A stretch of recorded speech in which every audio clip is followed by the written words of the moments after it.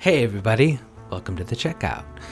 It's a podcast that you are subscribed to. Spotify, Stitcher, all of our shows are hosted on our homepage at checkoutjazz.org. I'm Simon Retner. Words often fail when we're trying to describe this music, so I guess we gotta activate our other senses. Why not our nose? On today's show, the trumpeter and composer Steph Richards sniffs out many possibilities.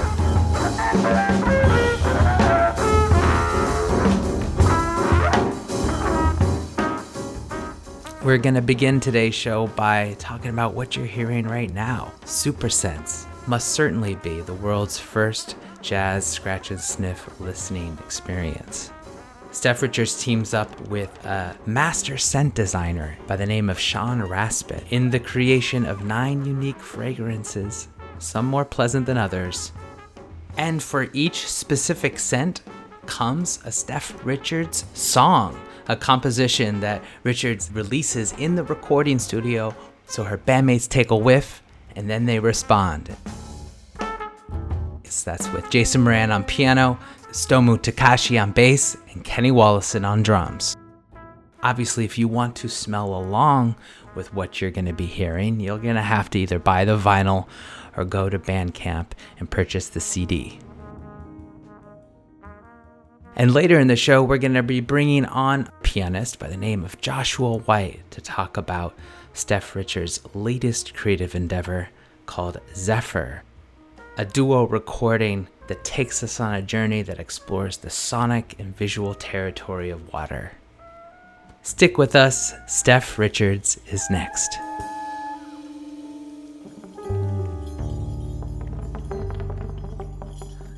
Do you hear me all? I'm taking it all in. Steph Richards, my whole apartment smells like your record. Sorry. We are thrilled to welcome Steph to the Checkout for the very first time. My pleasure. Thank you, Simon. I'm literally smelling a scratch and sniff card that comes with the vinyl or CD that you purchase in Supersense. And my super senses are activated now.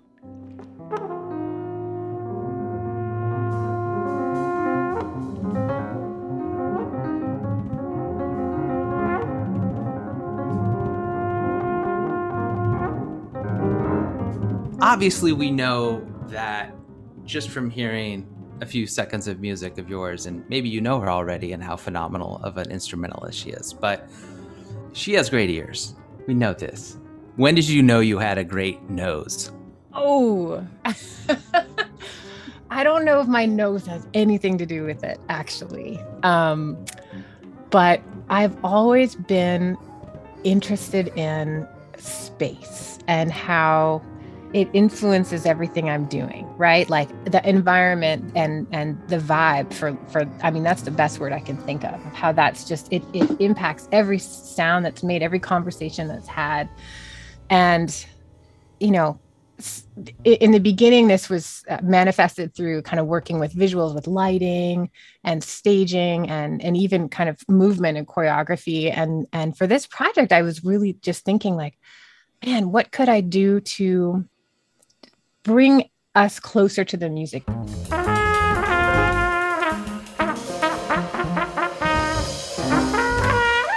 And I started thinking about how, you know, you can close your eyes and shut out the visual information. You can't close your ears and you can't close your nose. And so this, and also you can't touch smell, just like you can't touch music. And so there's this connection between scent and sound. I started really thinking about it. It's like, hey, these are these intangible things that have infinite possibilities to influence our emotional selves. And what would happen if I could bring them together in a performance space? What would happen to the music that we could make? In my journey to find my collaborator, Sean Raspet, who designed all the scents, was a long chain of emails to random artists around the world being with this wacko project.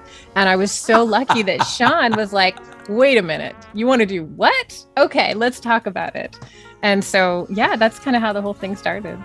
What were like some of the early responses to some of these first emails you sent out in doing this project? There was quite a lot of, I don't understand and I don't have time for this. But Sean, I emailed him and he understood right away. And and he was like, I'm super game. So Sean, he's like a multimedia artist. He's worked, he makes his own sort of installation based work, but also he's a flavorist, and he created the flavors for Soylent. You remember that kind of Silicon Valley tech drink that came out a few years ago? I mean, I just know Soylent Green. Isn't that like a movie of like a horror movie of like eating people? I didn't know that, actually. Sorry. That's funny. That's a good connection. Yeah, Soylent is one of those, drinks, all-in-one nutrition drinks.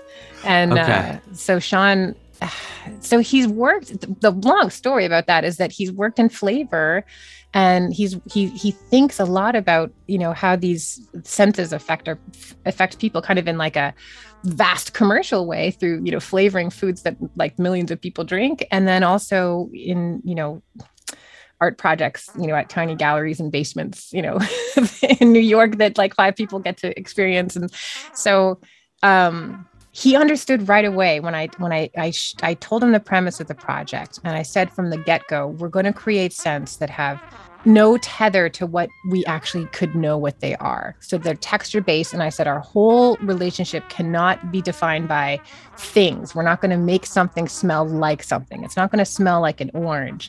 We're going to talk texturally and emotionally. So like, what is the smell of loss? What's the texture of this like hyperrhythmic staccato kind of like low register vibe? Like, what does that feel like to you?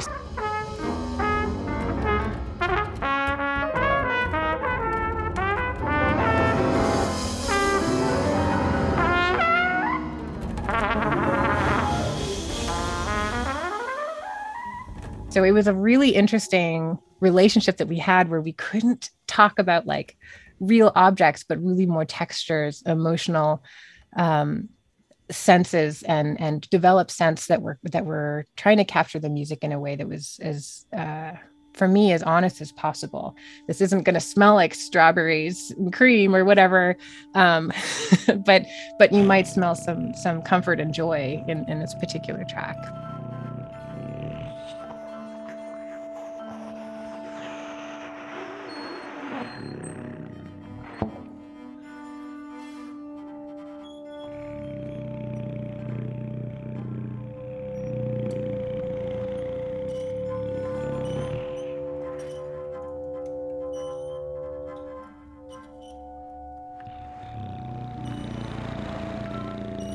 You reminded me of the scene in the biopic on Netflix with Ewan McGregor playing Halston as they're trying to come up with his scent, his perfume, which is made of all of these unsavory things, which I won't mention. In the liner notes, you say that you can't reveal any of the combinations or ingredients or whatever. Screw that. You have to give me something. Okay, let me think through. So the gentlest insect, that definitely has the smell of cricket pheromones, basically. So like that's what insects are, that's the smell of, and obviously there's a bunch of other things in there, but that's one of the base elements. Sexy. It's sexy. There is a sweetness to it, but there's kind of this sadness too.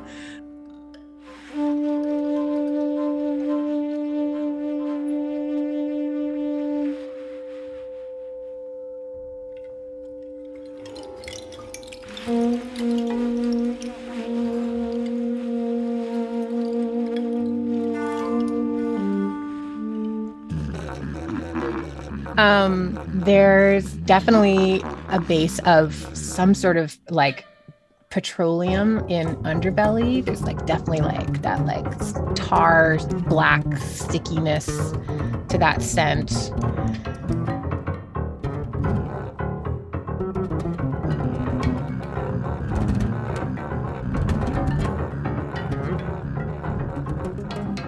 there's the smell of ozone. Matter is water? Oh, matter is water. Yeah. And so that has actually the scent of ozone. So after it rains, ozone is released, on the ground. And so that's kind of one of the basis of that. I could wear that as a perfume. I would put that on myself. Yeah. It smells pretty good. Everyone's so comforted. They're like, hey, let's just have a nice cup of tea and watch a movie. I like that. Oh. I didn't even realize ozone had a smell. That's right? Crazy. Yeah. Well, now you know that smell after it rains. It's ozone. That's part of it. That's wild. And now I feel bad now when I think about the whole. Well, there's definitely some darkness in this record too. The smells aren't all. There's some funk in the record, like I said. That's Kenny Wollesen. Yeah.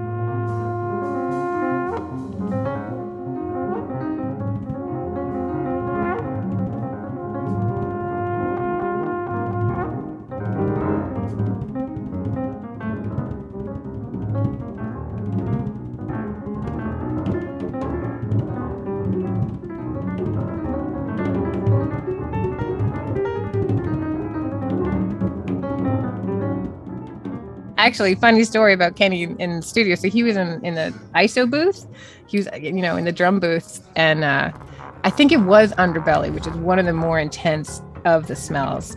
And we did a couple takes, and like halfway through one of them, he was like, guys, we got to stop. He's like, this smell, I think I'm high. And like, we had to like take a break. He needed fresh air. I mean, and I felt terrible. It was an intense session for sure. That's so funny because I watched your trailer on YouTube about the record, and I was waiting for that moment of like Jason Moran, like taking a deep breath of the card, like going, and then just like busting out in like Supersense or whatever. There were a lot of jokes behind the scenes.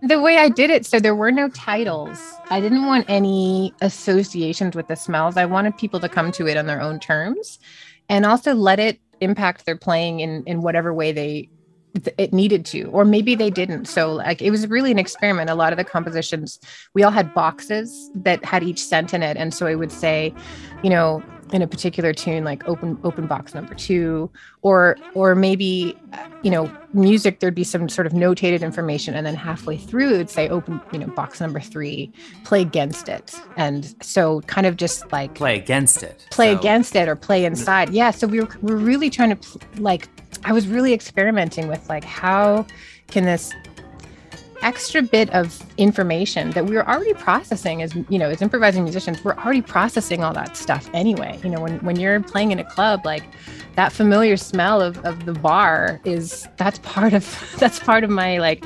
expression, for better or for worse. Village Vanguard, you're on notice. Did we all just go to the Village Vanguard when I said that? I definitely was there. But I mean, that's the thing. It's so important. It's that red carpet. I think they changed it though. But that's really what I was trying to get at with this project is like, it's funny, it's kitschy, but actually at the end of the day, it's so real and so close to us. And it's such a big part of how we create and how we hear things.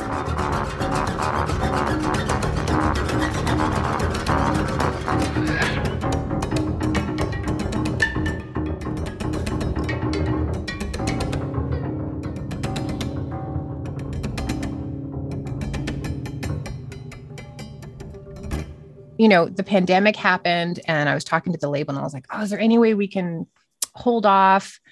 Because, I really wanted to play this show live with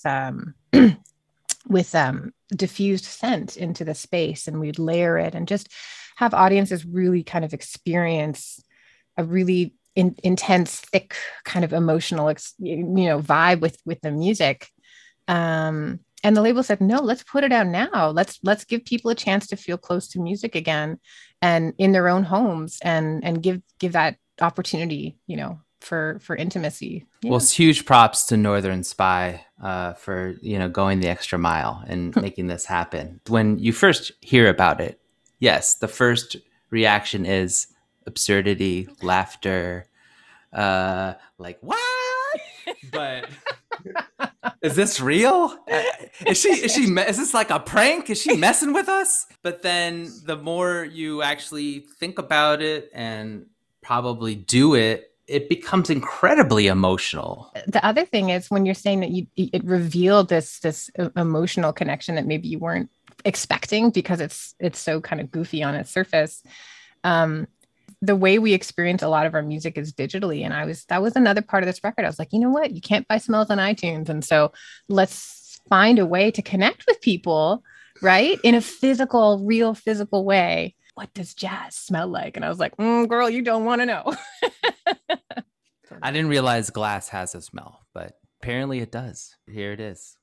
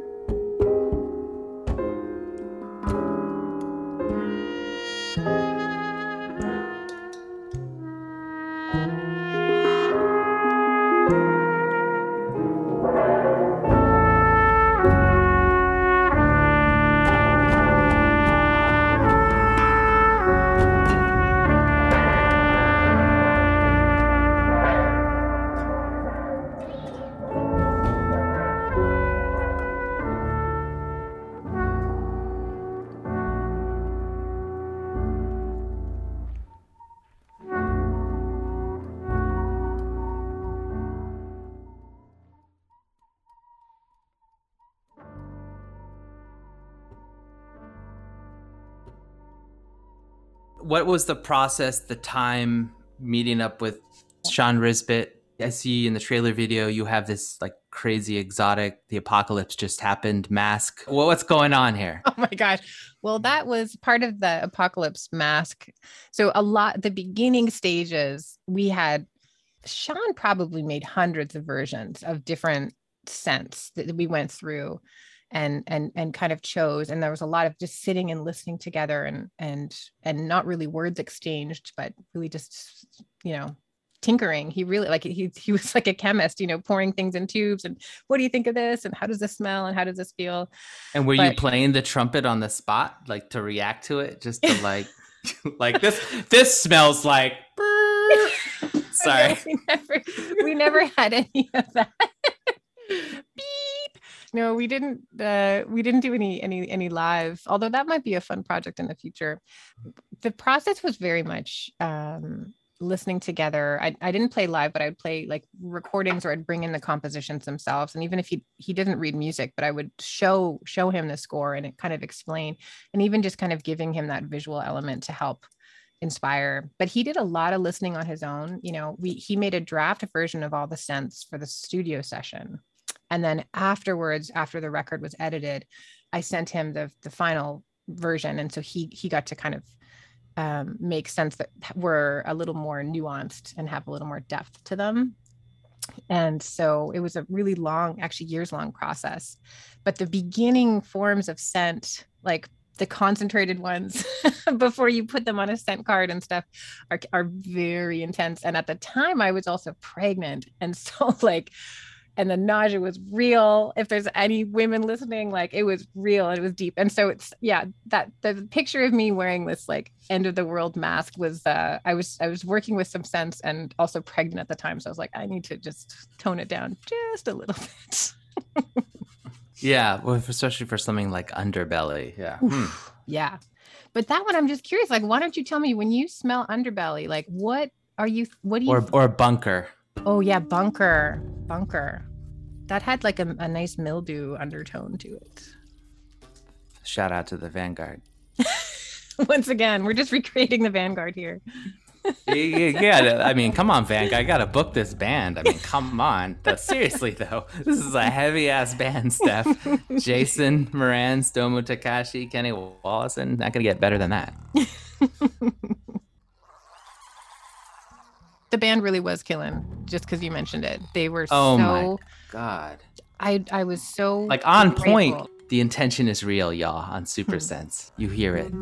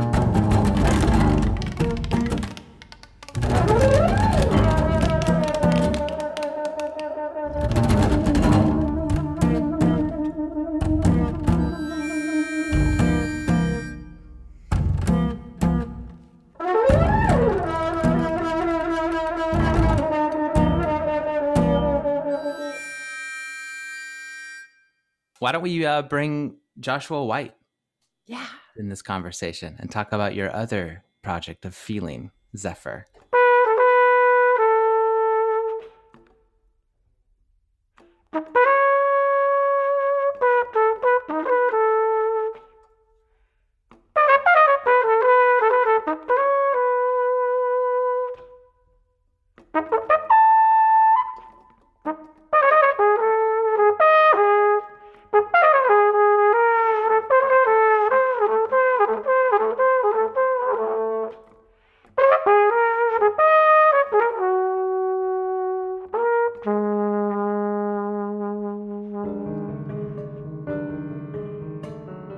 Joshua White, the pianist based in San Diego, is making waves though here in New York City. I feel like your name is being brought up all the time with among all the cats.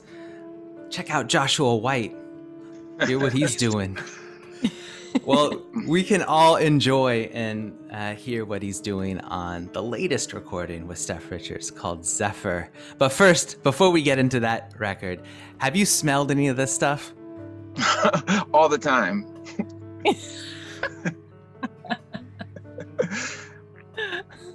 All the time. That's a perfect answer. What is the music space that has the most potent smell for you immediately? Rapid response. The practice room. The practice room. Like any practice room, or is there a specific practice room in mind? More specifically, I would say that, harkening back to my college days, the practice room at San Diego State University, it had this purely like sort of antiseptic sort of vibe, and, these pure, clean, white walls, and it was just very sterile, and you're forced to, sort of commune with yourself and the music in that isolated space. And so sometimes, like in my practice, I'll harken back to that environment and the senses and the smells of that, sort of space. It's less about the space and more about what I was trying to accomplish at that particular point. It really, sort of centers me and like stabilize my focus. So moving away then from the scent of things, I guess we're going to be addressing the feeling of things, and maybe explicitly the touch of things in a soft, gentle breeze or a fine cotton in your duo recording entitled Zephyr. I actually had to look that up in the dictionary because I was like, what does that mean? It's nice, isn't it? Zephyr is a nice definition.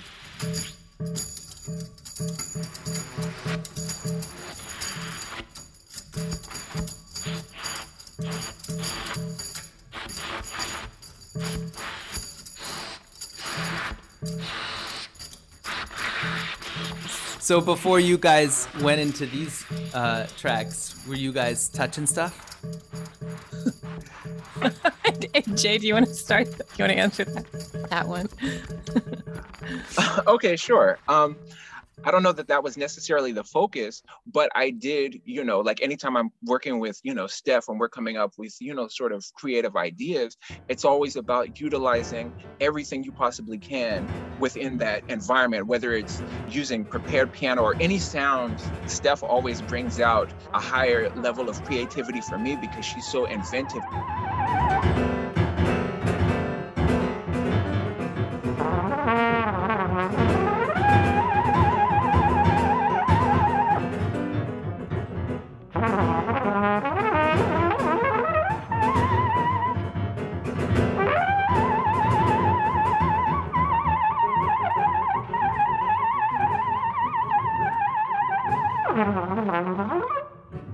Whether it's like she put the bell of her trumpet inside of the piano, or utilizing all these different methods to gain these new textures and, these new sonic textures, it forces me to inhabit many different spaces. Being in that sort of dialogue, I believe that we can push each other and interrogate spaces and environments. So whether that's tactile or sonic or whatever, we're always about that exploration and finding a starting point and moving from there. we're gonna get to your prepared piano in a second, because it's some of the finest prepared piano music that I've heard recently, and I just love it when pianists jack up the piano in every way they can. Even when they stomp on it, it makes a good note to me. But before we do that, what track is it where she's actually sticking her trumpet in your piano, up in your business? Did we have, I don't know if we released one, Josh. Do you remember? The moment that sticks out to me was in performance, but I just sort of, I'm visualizing that sort of openness every time we get together. Yeah. One of the first times that Joshua and I played together, Joshua had this huge keyboard, and I remember I was kind of saying like, hey, can we kind of go for this sort of thing? And Joshua, I remember you were like, I don't know, let's just he's like, I haven't figured out this keyboard yet, so let's just see what sound comes out. And that just like that energy, that openness to any possibility, I just feel like like we carry each other when we play, and to find that synergy is something really special.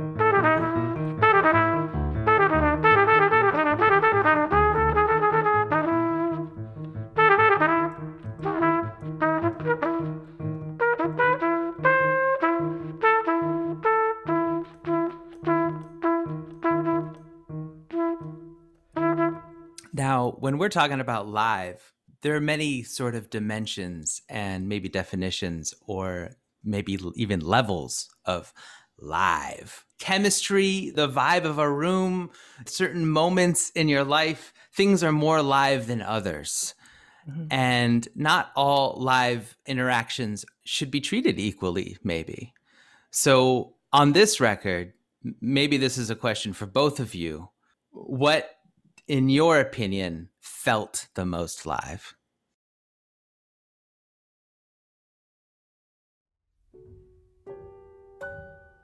For the track where I'm playing underwater, and Joshua's got this beautiful preparation that he figured out. Is this Anza? It's Anza, it's track 2 on, yeah.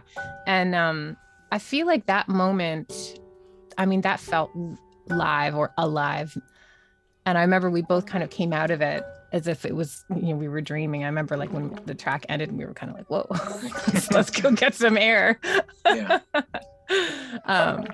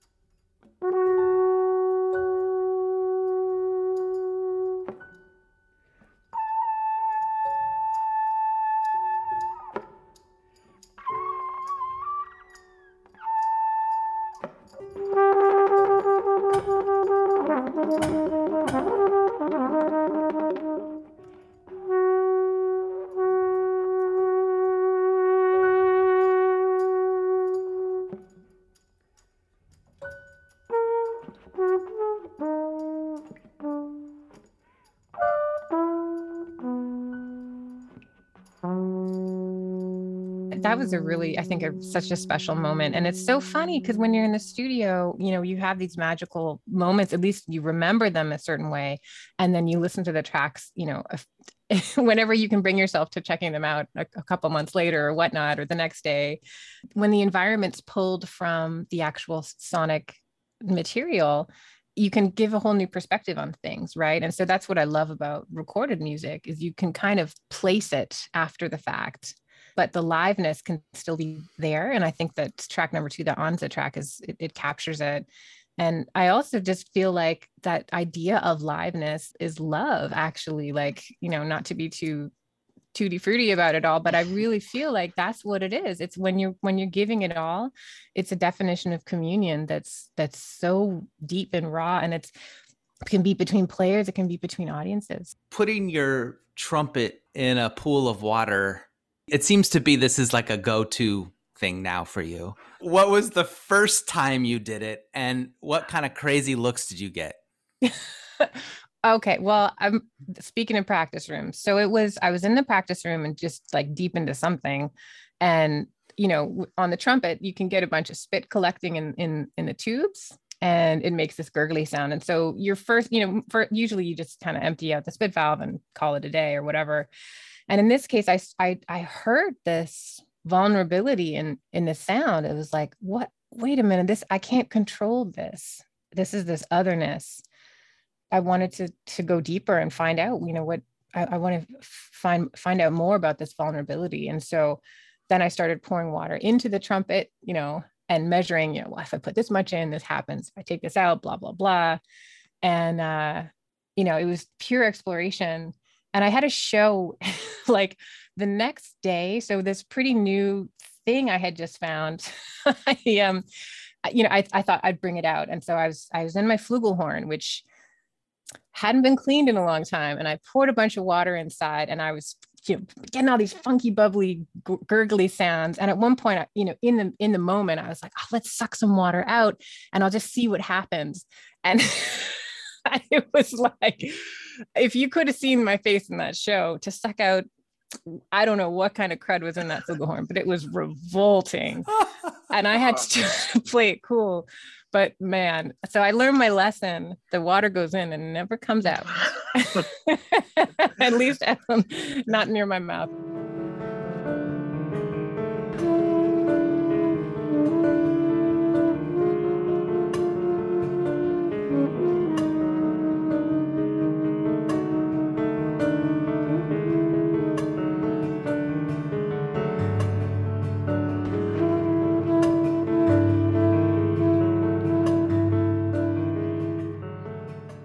In terms of your piano preparedness, Joshua, and your history in your tinkering, it took you a couple of steps, hearing different people doing it to get to that level. I just want you to take our listeners on that journey.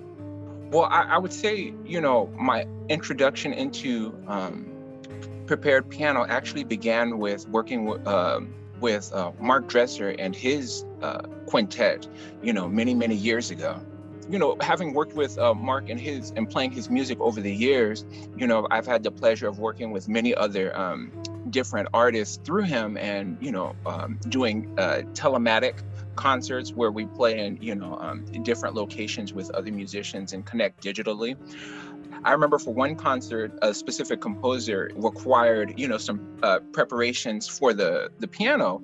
And so Mark brought in some gaffer's tape, some magnets, and some other sort of toys. And he was like, try these. And I was like, okay. And so I just started setting things up in the piano. And then as I began to just experiment and cultivating, these different environments and sounds within, the piano, for each segment that we play, I try to do something differently. So I'll use the gaffer's tape in a different space. I'll move the magnets. I will, if I stick paper or paper clips or anything inside the interior of the piano, I'll try to approach it differently for each segment, but definitely for each concert, depending on, sort of what mood or even, what kind of instrument that we have available. Another dimension to Joshua's playing that if you haven't seen him is that, Joshua's talking about all the things and the objects that are a part of the instrument that he's creating every time he plays.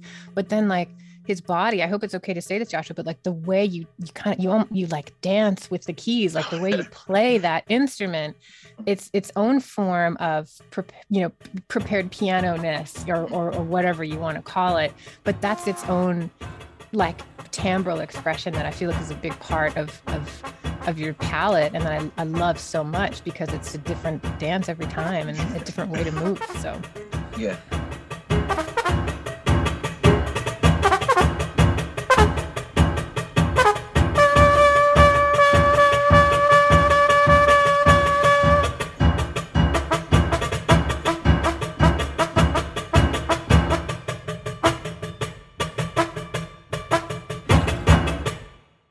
Hearing the prepared piano isn't particularly shocking anymore. However, hearing you play it is a little shocking, and that's what's so inviting. But in addition to that, I also just hear the entire jazz history in your playing. Oh, so it's within this larger continuum of the music, and it's just so tastefully done. And I just wanted to say congratulations for being able to do that, because artists work their whole lives to get that kind of thing. Oh, wow. Thank you. I appreciate that. Thank you. Check out their record, Zephyr. And it's not as gentle and soft as the album might suggest. Oh, thanks so much, Simon, man. We're so happy to be here. Yeah, thank you.